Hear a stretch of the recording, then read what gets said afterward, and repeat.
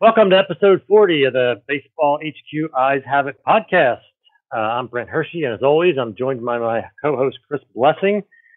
This week, we're going to discuss the Baseball HQ Midseason Top 50 prospect list, which came out this week. And I think we'll also dive into some of the trade deadline deals, which we started on the last episode, kind of in the middle of the about a full day before the deadline, and there were plenty of trades after we signed off. So we will look into those. But first, how are you, Chris? Doing well. I'm excited to get through with some of these trades. I mean, we did talk about a few of them, but then everything kind of just went crazy on that last day. I know that when I sent this to the podcast to move forward and out to the public, there was trade after trade going on, including the big Juan Soto deal. So, and all of that commotion, I wasn't even able to get out to the field this week. So, I know that you weren't able to either. So, Brent, other than that, how are you doing? I'm doing okay. But yes, that's the same thing with all of what was going on with the deadline. I wasn't able to get out either, but we're pivoting. Hopefully, something that will be, useful for listeners. Start off by, last week we did our annual Baseball HQ Midseason Top 50 list, which dropped for our subscribers. And, just for those, just a quick explanation, we handle it similar to our off-season HQ 100. Obviously, the top 50, we're just looking at the about half as many players, and that means that we have this time we had eight writers and contributors to the Baseball HQ Minors team that each submitted a top 50 list, and then we compiled those into one master list, and that's what went up on the site, I think, on Tuesday. One thing that's different about this list is because it's geared towards fantasy leagues, is that we are thinking in terms of what players would be available to the most amount of folks that are in leagues. So our eligibility is a little bit different for the midseason list. If a player has appeared in a major league game so far this season, even if they've been sent back down, we kind of make them ineligible just for this midseason update. Again, the idea being that, most likely, in these deeper leagues, when a player like that has come up, someone snatched him up and he could not be available anymore. The other tweak is that because of just the lack of information and kind of looks that both we and our contacts have, we don't really include any players from this most recent international class in January, or from the 2022 MLB draft, which just happened last month now. So that culls the list down a little bit and makes it a bit different than the HQ 100. As well as being, like I said, kind of down to half of its size. As I look, I'm not going to go too in depth here, but I thought one interesting thing is that I looked down this list of our midseason top 50 and noticed that it looks like 7 of the top 10 players on here are players that we have discussed this year on the Eyes Have It podcast. Which I think is helpful, and Chris, who set this list up, provided the links there for our subscribers to go back and catch those different episodes. So I think for the most part, we've done a pretty good job, I think, Chris, in sort of given listeners a good view of some of these, at least out of this top 10 or so new prospects. Well, I mean, if we look at the top 10 specifically, the three guys we haven't covered, Grayson Rodriguez is a guy that we've covered on this podcast last season. And he hasn't pitched that much. So, us not covering him is okay in my book.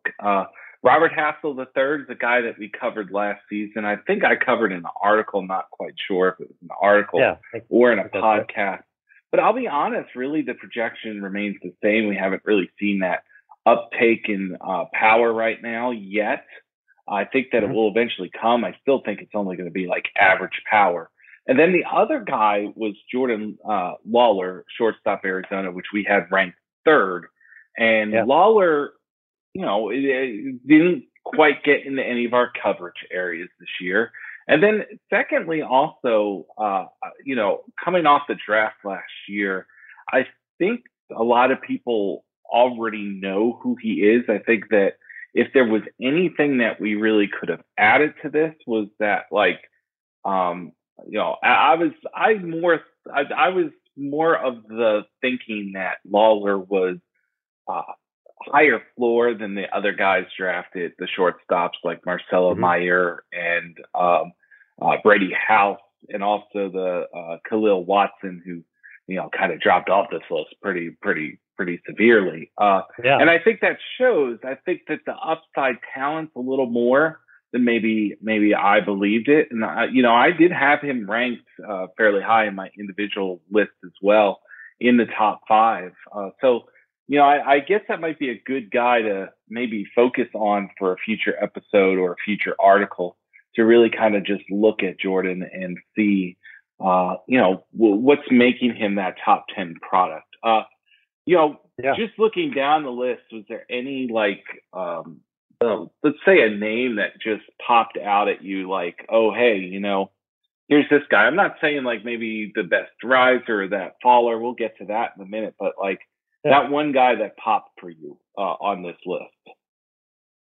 I think that I think for me that when I went in to do my list, that Lawler was actually one that did pop for me, because I hadn't been fully aware of kind of how good he's been so far this year. So it was a good exercise for me. But I'll move on to, I think the one that to me, and we've talked about him some too, is Daniel Espino was up at number 12. And while I don't have my specific list in front of me, I don't believe he was that high for me. The fact that he was there means that a lot of my colleagues had him that high. And while I know you've spoken highly of his arsenal and mound presence and everything, I guess I wasn't quite ready. I wasn't quite ready to see him be that high. That's just one that piques my interest that way. Yeah, I had him 15th on my own list, but I didn't have a pitcher until number 12. I had a pitcher, Grayson Rodriguez at my personal 12, then Yuri Perez at 14, and then Daniel Espino after that. And Yuri Perez got a lot of hype to get to the top, our top 5. And I remember when Jeremy Deloney, who's been a guest and who will be a future guest on our episode, when he sent us the cumulative list, I know that he had exclamation points by Yuri Perez. He was also surprised to see him that high on this list. And just looking at his list too, I mean, he was in the teens as well. So that means some of our other writers were maybe a little higher on Yuri Perez. I like Yuri Perez a lot. Again, I'm really more and more becoming risk adverse when it comes to ranking pitchers high on my own list. And maybe it's because I've listened a little to Jock Thompson, who was one of our guests as well. Jock is one of those guys that says when he lists, he didn't list this time, but when he lists, fewer and fewer pitchers are making his top 50s or top 100s because of the volatility. And if you look at our list, Brent, just going down just at the pitchers, Yuri Perez at 5, healthy. Grayson Rodriguez, 7, injured. Daniel Espino, 12, injured. Taj Bradley at 14, healthy. Kyle Harrison, healthy. But again, you're talking about, guys that there's very good chance that that the health might not necessarily be there come even during the off season. You just never know. But I wasn't necessarily surprised at Espino, more so that Yuri Perez has jumped Grayson Rodriguez and jumped Daniel Espino, and maybe it's because of the health.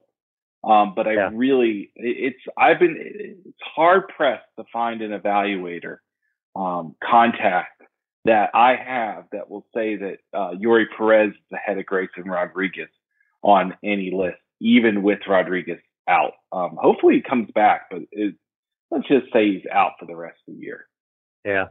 I think, as I'm thinking about it more, I think I also agree with you that maybe the biggest surprise for me is there were so many pitchers up, more pitchers than I anticipated up kind of near the top, because I pulled up my individual list here too, and I had a couple in that top 10, 15 range, but I know as going through it, I was also a little bit more adverse to putting pitchers up quite so high. Yeah.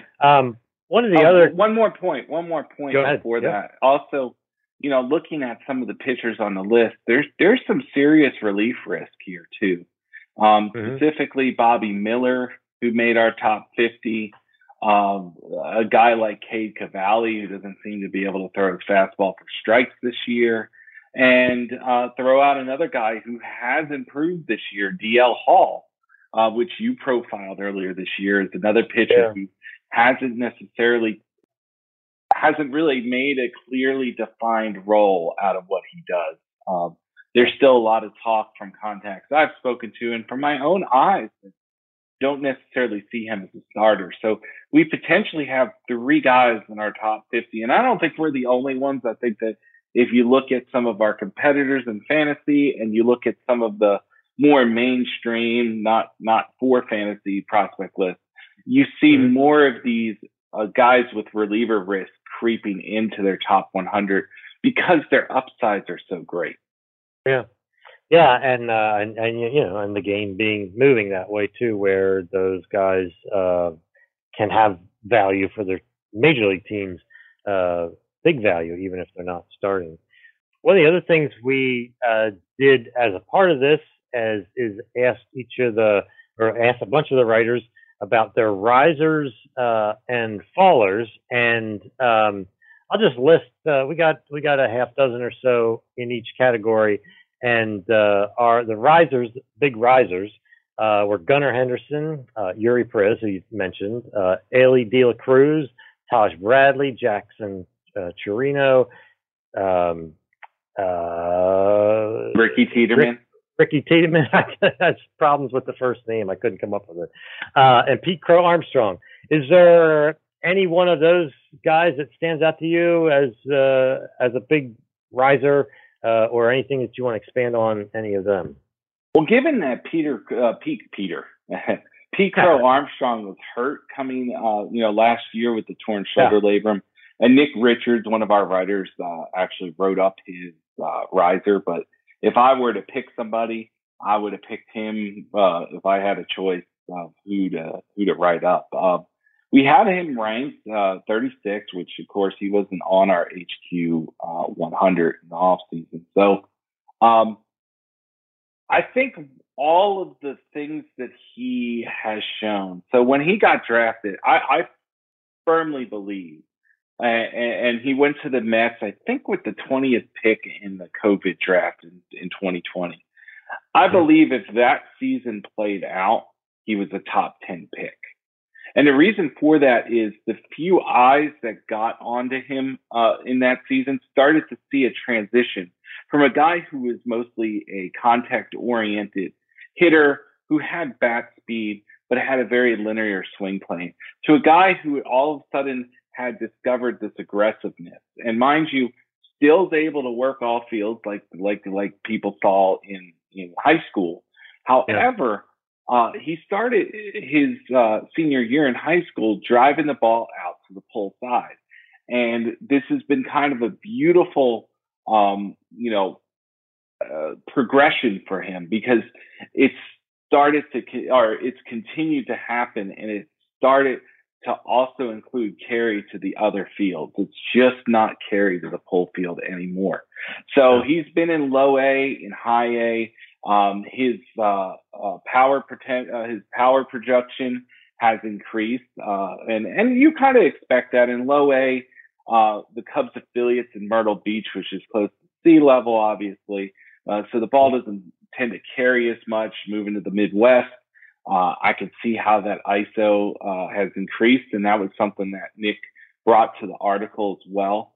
I also think that he's a dynamic center fielder as well. He's a guy that's going to stay at the position. So now if you're projecting power, even above average power to plus power with him, with his entire skill set, with his ability to make contact, his ability to get on base, and also his ability to potentially steal bases, a guy with plus run tool, and maybe that slows down a bit as he gets a little older, but I don't worry too much about that, because he still has a very athletic body, even though it has put on some bulk onto his frame.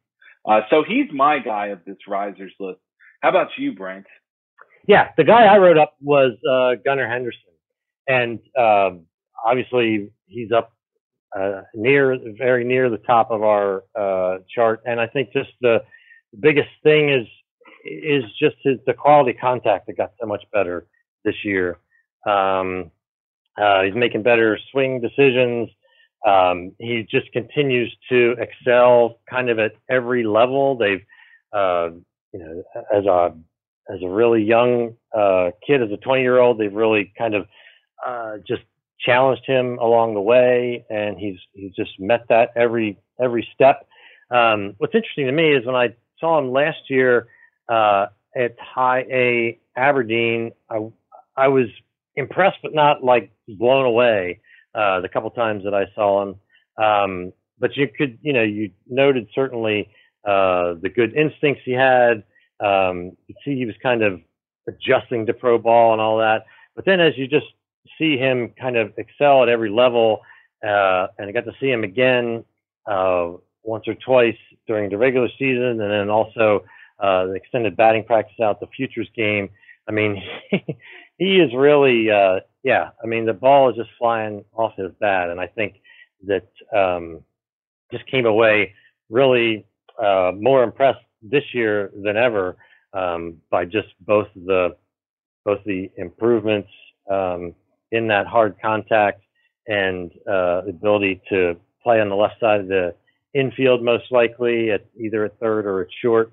And I think that there's, the way they were handling kind of their last top prospect, Rutschman.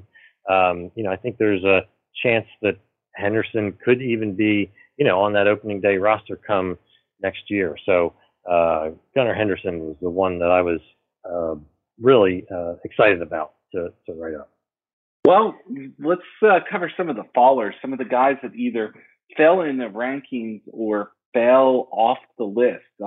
Here's some names. The only baller that we wrote up that still was on the list was Brennan Davis, the outfielder from the Cubs. We have Luis Matos, the outfielder from the Giants. Nick York, second baseman from the Red Sox. Orvalis Martinez, third baseman from the Blue Jays. Ronnie Mauricio, the shortstop from the Mets. Jordan Groshans, now an infielder from the Marlins, who we'll talk about a little bit later. And Austin Martin from the Twins. Which one of these guys, sticks out to you?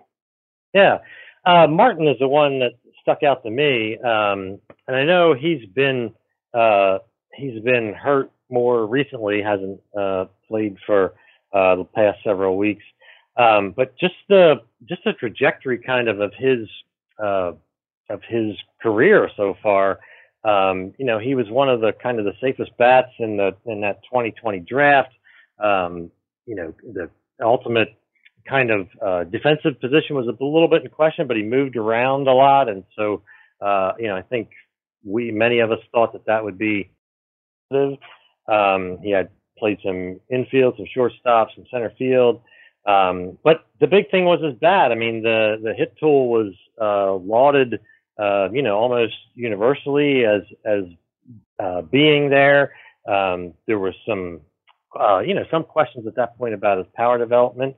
But he started out, and I think I go back to kind of seeing him at the beginning of 2021 last year in Double-A, and came back with some questions about the swing plane and, is that power, how realistic is that power going to be to ever come and be kind of an important part of his game. The swing was more of an inside-out swing. He used, went the opposite field a lot. But in my looks through last year at a couple of places, didn't see a lot of kind of, pull side power. And this year it's just, I think we had some hope, and we talked about when he got traded in the Jose Barrios deal last year from the Blue Jays to the Twins, that possibly the Twins could, a new org could kind of tweak and give him some new life there. And it just hasn't happened. The same concerns are there. He's running some and still making good contact, but just has not been hitting for extra base power at all. And at 23, he's just doesn't have a lot of time. It seems like in the growth curve to kind of possibly get back to where we thought he would be. So he's definitely someone that dropped off our list, and we'll keep an eye on. But it's definitely been a rough 2 years for Austin Martin.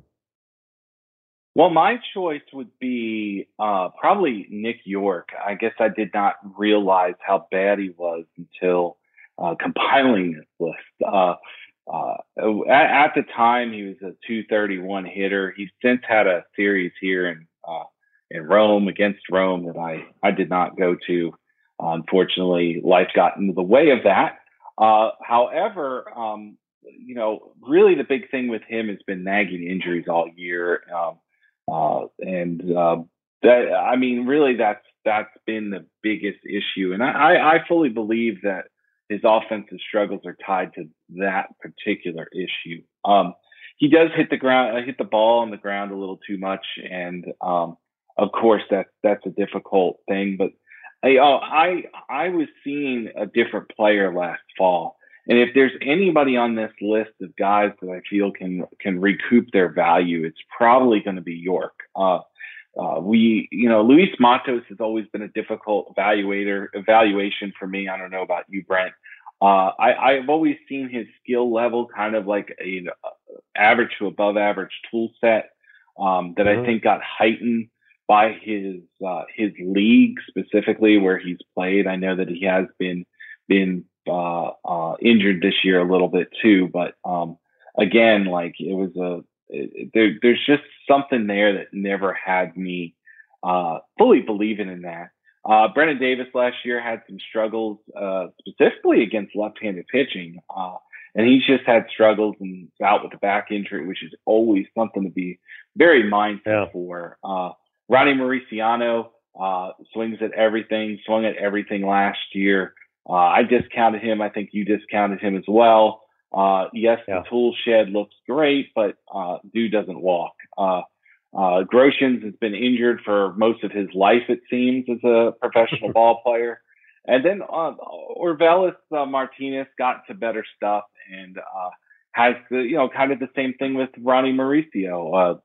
Better stuff has shown a very aggressive approach that is doing some damage to his overall profile. So like all of these droppers, all these guys that dropped off the list are dropping off for good reason. Wouldn't you say? Yeah, I think so. I mean, I think the hesitancy is to kind of not have the injury thing cloud it too much, which is the case, which can be the case. Certainly there were lots of people who were really high on Brennan Davis for sure. But I also understand, a back injury especially is troubling at that age, and to think about that. But yeah, they're all ones that kind of need some sort of spark to kind of regain that value.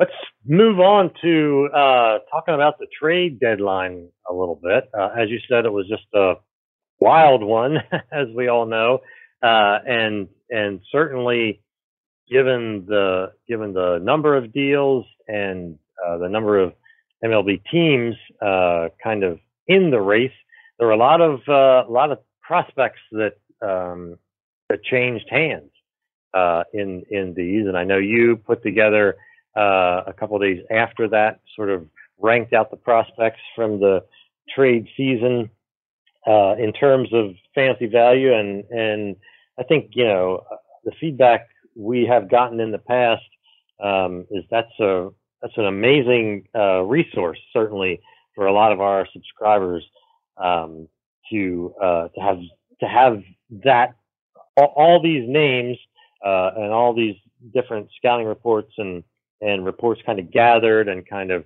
ranked in importance. So you did a great job on that. I know it's a ton of work.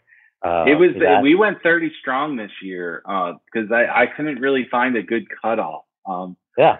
And 30 strong on this article, we haven't seen the likes of that for several years. So yeah.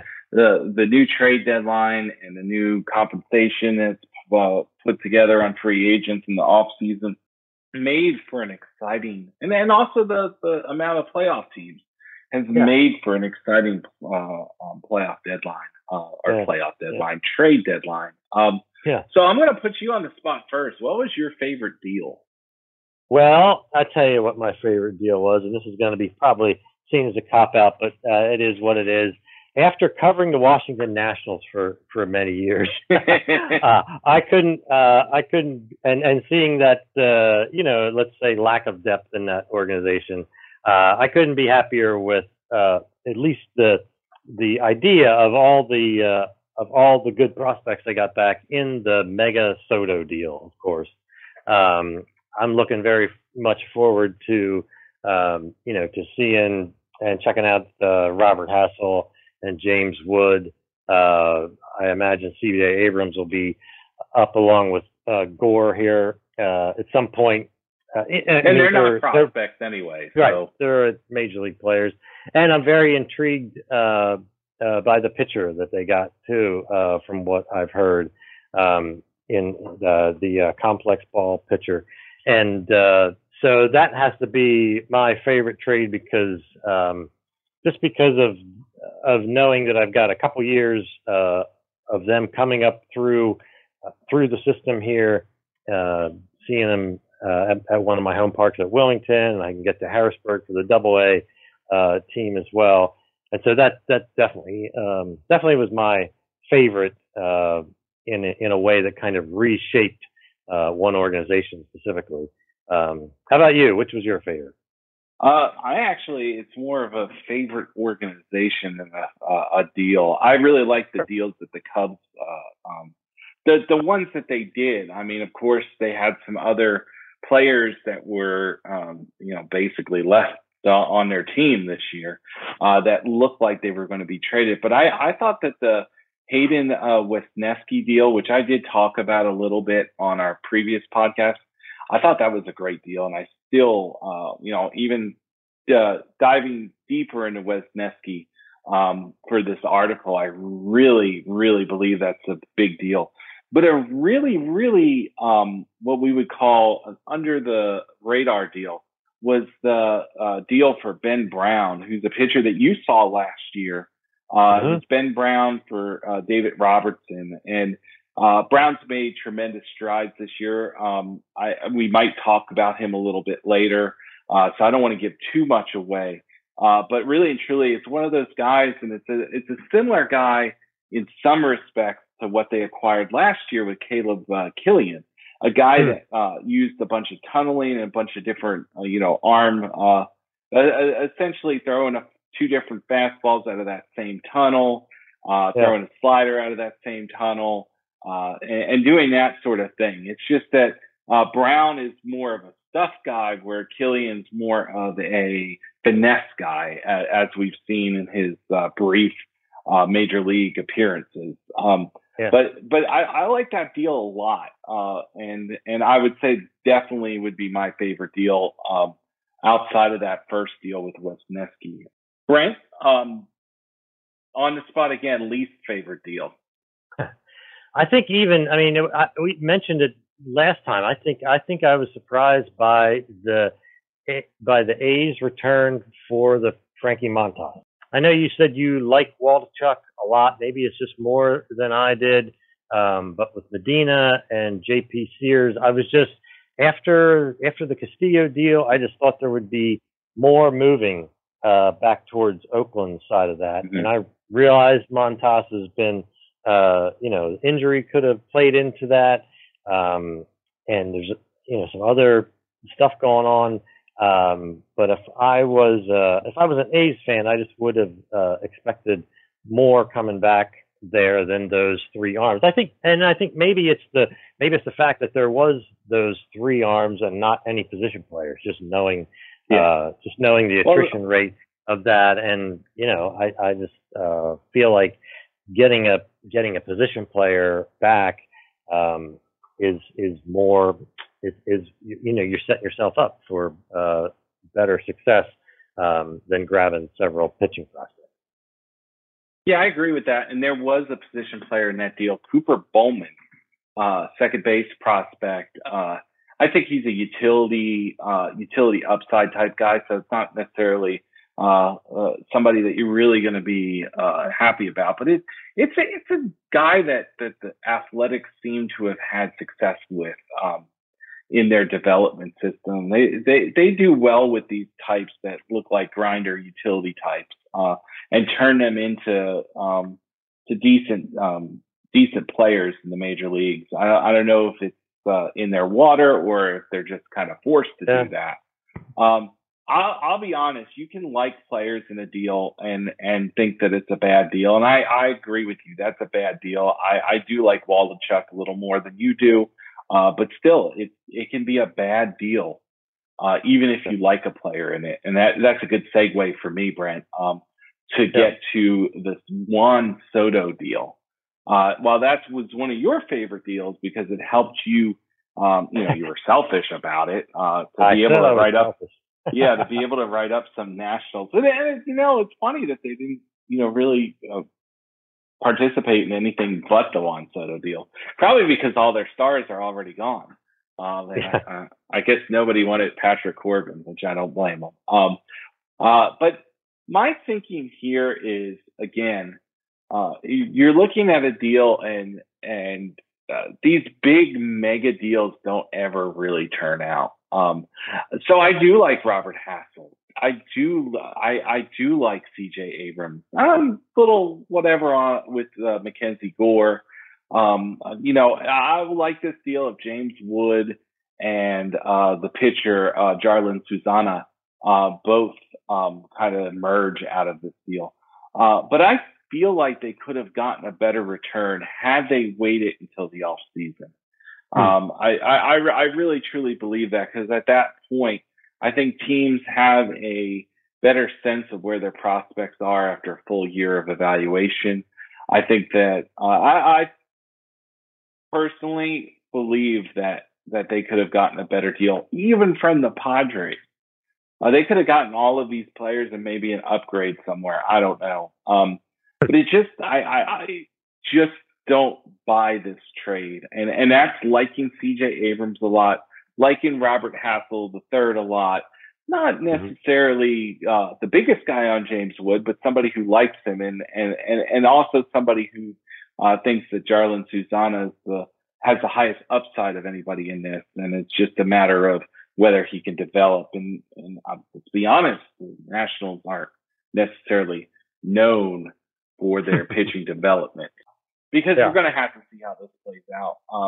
Hopefully it's not a one-sided deal, but it's going to be hard to overtake Soto's work to a franchise as a cornerstone player. And did you acquire a cornerstone player? And I maybe James Woods becomes that. Maybe James Woods is going to be the next Aaron Judge, but a lefty, similar height, similar athleticism and that kind of thing. But like, I haven't seen many Aaron Judges come along, so it's going to be it's very interesting, and we'll just have to wait and see with this deal. Your most surprising deal, Brent? I think the most surprising one for me was the Raisel Iglesias to Atlanta move. I didn't see that coming, or didn't expect it, because they just recently signed him. Obviously, it was a big salary dump, but the Angels just, they keep on surprising. I think, and I don't know. I'm curious to what your take is on the kind of the Tucker Davidson, Jesse Chavez kind of return. I mean, again, that sort of seems light to me, although I realize, Atlanta's taken on all the rest of the Iglesias contract, and it certainly makes sense for Atlanta. I mean, it ruins some kind of our sort of fantasy teams plans for those that had Iglesias rostered as a closer for this year anyway. But makes sense for them with Jansen leaving and such. But I just was surprised by that the Angels would turn around so quickly after signing Iglesias like that to move on from him. Covering the Angels, you never know what's going to happen. I can see the Angels' rationale with this. Tucker Davidson's a back end starter type. Jesse Chavez is just an older guy who good clubhouse presence, who's pitched pretty well out of the pen the last few years. So, they are getting a little value. Again, this is an organization that doesn't have many major league ready pitchers, and Tucker Davidson could be major league ready, especially if given a shot and not have to worry about getting called down or anything like that. But I think that the Angels reviewed their signing of Iglesias and realized that it's pretty much a sunk cost for the next 3 years. If they don't believe that he can get back to form, maybe that's it. I know that overall he's not been that bad, right? He hasn't. But I don't think he has been his normal self, if that makes sense. And I think that there was some indications last year that was not the case. Unfortunately, Chris here picked him and Lute and Trevino from the Athletics, now Yankees setup, man, in his AL only tout league that he's in last place in. So it's not pretty with those saves, because that was one of the few categories I was doing decent in. So maybe I'll finish with the worst season ever in AL touts for somebody who tried. What about you? My most surprising deal was probably the Joey Gallo deal. I don't understand the Dodgers' rationale on that. I understand the Yankees' rationale, and I think the Yankees got a pretty good prospect for what you would get for Joey Gallo, which is Beater, the pitcher, who's probably a reliever, doesn't have that that upside to really be a starter. We're talking about Clayton Beater, who was a high draft pick out of college for them that we featured either in an article or on the podcast last year. I'm not 100% sure. But he's a pitcher who throws the kitchen sink at batters. But he's always, since his pro debut 2 years ago, he's struggled with strikes. and that's RP upside all day long. See something like that. So I would say that was my most surprising deal that we didn't that you didn't already cover, because really the Iglesias one was probably mine too. So we're going to do some quick player analysis of a few guys. Nothing major, and let's just kind of bounce these guys off of each other, if that makes sense. Okay. I'll go ahead and throw you the first one, and we're going to throw you Jordan Groshans, a player that you saw last year, who went from the Blue Jays to the Marlins in the Anthony Bass and Zach Pop deal. Right.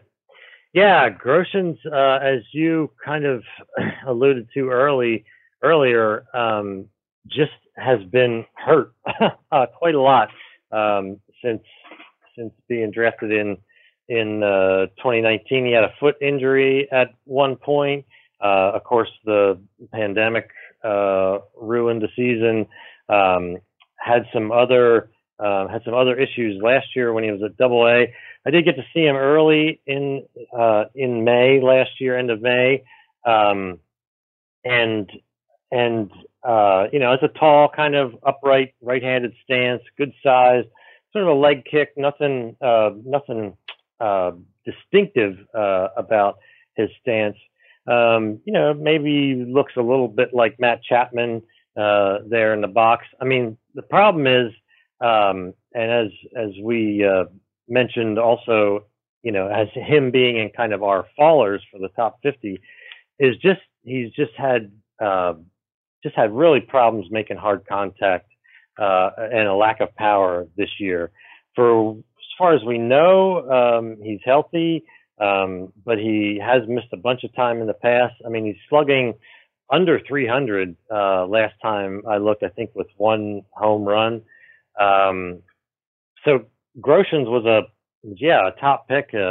Played, came up as a shortstop. There was sort of that he would need to move to third, which he has done now. I think he's moved around the infield a little bit. He's certainly someone that needs a change of scenery, and going to Miami, kind of hopefully that will be the spark that he needs to get back there. But currently, it is a kind of troubling profile. So I was when I was analyzing him for the big article last week, one of the things that really kind of stood out was he didn't use his any leverage in his lower half to power his swing, which it was pretty much a all upper body swing that I was seeing. So like he was only able to really kind of, if he squared up the ball, it was linear swing plane. So there was no carry. It was depressing, but a lot of times, like he didn't really make that hard contact. There's a bit of a bat wrap too that is hindering his reactions to pitches. So on fastballs, he tends to take the ball the other way, really kind of a product of the swing more so, or the swing reaction than his actual bat speed. But he doesn't use his lower half anymore, which has always been troublesome with him. There's always been some power concerns, but like and especially being at AAA, it really made no sense why he was there. He's not super old. He's 22 still. Why are you trying to rush a guy who's spent more time on the injured list or off the field because of the COVID season than on it and is struggling? I don't understand that. So I'm going to pick a player as well. Start with Emmanuel Valdez, who's a second baseman from the Red Sox organization. He was in AAA and was having a great 2022 campaign. And I think if you were scouting the slash line, 327, 410, 606 when he was traded with 19 home runs split between the two levels, I think you were probably higher than maybe I am. I had him ranked 16th here. I had another guy who was very similar to him, Esteury Ruiz, ranked a little higher than him. I had him at 13. He went from the Padres to the Brewers and the Josh Hader deal. Manuel was in the Christian Vasquez deal.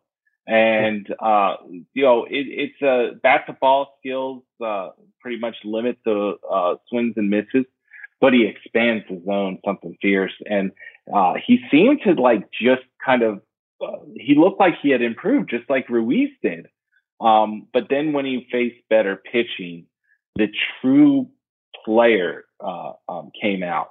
When you're getting the 0-1 counts in AAA or facing better breakers, you're more inclined to expand the zone as the bat goes on, or at bat goes longer, and also as the game grows longer, because then you get frustrated and you're like, oh my God, are they going to throw me a strike on strike one? And then they don't, and you just you squib it somewhere. So this is a poisonous guy for fantasy managers to see. And I think that most of the evaluators that I've read have cautioned people on this kid's approach. But I figured it was good to caution them a little more. I know that you have you've had Astros coverage in the past. Did you ever see Valdez? I doubt it, but figured I'd ask. Yeah, no, I haven't checked in on or have been able to see him at all, as far as I know. So that was a new name for me, but I think it's a good reminder, of especially seeing those numbers to get the kind of whole story behind them. So and you can be excited for Ruiz because he has that unbelievable raw power skill and that unbelievable speed tool. So you can find a pathway to a starting role even if you're super aggressive. And I mean, Luis Garcia has done that with the Nationals. I know that they're a lesser team, but a super aggressive guy has essentially found his way in the lineup because he hits for a high batting average and can pop the ball every so often. So that's why Ruiz was higher. And I actually had Ruiz ranked higher than Jordan Groshans, who, has the history of being a top prospect. And Ruiz, for fantasy is potentially somebody that you don't want to ignore, even though he has the same issues as a Valdez. Brent, I know that we by the way, everybody, we work with a list, and sometimes players are not on the list. I'm going to throw one at you right now, a guy that you saw last year, Ben Brown, who we talked about very briefly. When you saw him last year, I'm sure he kind of looked like a different guy than he does now. What did you see last year? Yeah, last year I saw him in High A at Jersey Shore in May. Certainly a big guy, 6'6", lots of long arms and legs in the delivery, a long kind of arm action. His fastball that night was 92, 94. Not really great command of it. He walked a bunch of guys. At that point, he was using a curveball around 75 and a changeup that was using against lefties around 86, and threw a couple decent several of those, and then the slider was 80 to 82. Certainly as a 33rd round pick, it was interesting because just the size alone and the velocity and having the 4 pitches, even though like I said, the fastball command wasn't great and the secondaries didn't necessarily, none of them really popped. It's just someone that that if you squinted, you could say, oh, possibly he'd get better at some point. Then this year he returned to Jersey Shore and did just from the beginnings, started striking out tons of guys. And I actually didn't get a chance to see him this year at all. He had just been moved up to Double-A Reading, and he was definitely going to be on my target list. And then he got, like as you said, shipped out for David Robertson. Yeah. But I know I'm curious to what you have heard about the specific changes Ben Brown made this year. It's kind of what led him to being able to be traded for a reliable reliever like Robinson. Like earlier in the week, Ben Brown's name started coming up as a guy that the Phillies apparently weren't going to deal, and then all of a sudden they dealt him. So that's always good to hear when you hear a guy not going to get dealt. That isn't necessarily one of their top 3 or 4 prospects. Ben has completely changed the shape of his pitches. Specifically, the 4-seam fastball is now flattening out up in the zone, and it's kind of cashed in on some natural riding action. He's apparently throwing a different slider, because I looked at some of the slider video from last year to his slider video this year. It's a much harder, much sharper break, late vertical drop action, potentially plus pitch. He's also throwing that 2-seam fastball with, kind of working off the tunneling of the 4-seamer and the 2-seamer, because for a progression of the pitch, it looks like the same thing. It's still having the same issues with that changeup. He's having some issues throwing strikes as well. This is a guy that we ranked 18th behind another guy who was having some issues with strikes, who we covered on a previous podcast, Levi Stout, now the Reds from the Cardinals and the Luis Castillo deal. But again, I like this guy has a good 6'6", good size, good fastball, good breaker, feel for spin. It's just a matter of maybe shorten up that delivery a little bit more and getting to good third pitch like a changeup. Yeah. I mean, I think that's kind of what I had heard too, and what the analysis was afterwards. It's because of those two, it's certainly kind of a reliever-ish risk there. But if there's a way the Cubs can help him develop a third pitch, they might have something there as a starter. But it's certainly one of the few, a big developmental win for the Phillies. It's a 33rd rounder. I believe before last year he'd had some injury issues in his past. To be able to get him to that point. And certainly it is good to hear about the slider development, because again, when I saw him, the slider was, more in the kind of 80, 82 range. It was not necessarily what you call hard or sharp. Knowing that has developed certainly makes sense with the success he has had this year. So as we wrap up, let's see what we'll be doing this week and what's on tap. Chris, what do you have planned for this week? Well, I've got a great week of Reds prospect coverage. And why I am excited to go see the same team that I've seen over and over this year. It just keeps getting more exciting because of these deals. I'm still trying to run into Andrew Abbott. Would be really good. Left-handed pitcher who pitched in the Futures game. Would also, take another look at Carson Spires. I saw him on a bad night.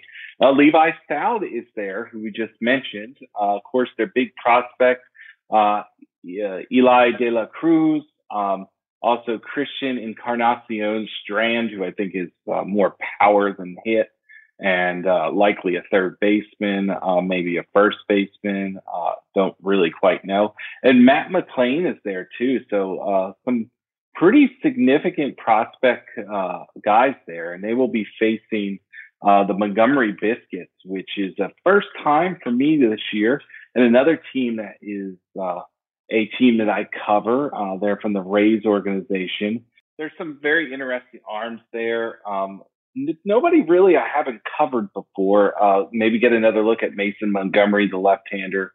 Catcher Blake Hunt is there. Greg Jones, who's had kind of a down year. Some very just interesting prospects. not anybody that I would say top 100 eligible. Maybe Bassa Bay, who we covered in our article earlier this year, in our episode earlier this year. So some interesting guys, but I'm really going for the home team for one, if that makes sense, Brent. What do you got on tap? I mentioned last week that Hartford is in the area, and while I didn't get out to Reading last week, they're in Somerset, so I'm going to try to get up there at least once.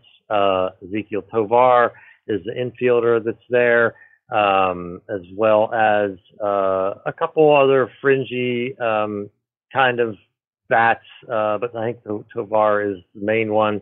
While there, certainly we'll also check in on Anthony Volpe and any of the other Somerset players. So looking forward to that this week on heading up to see Somerset play Hartford.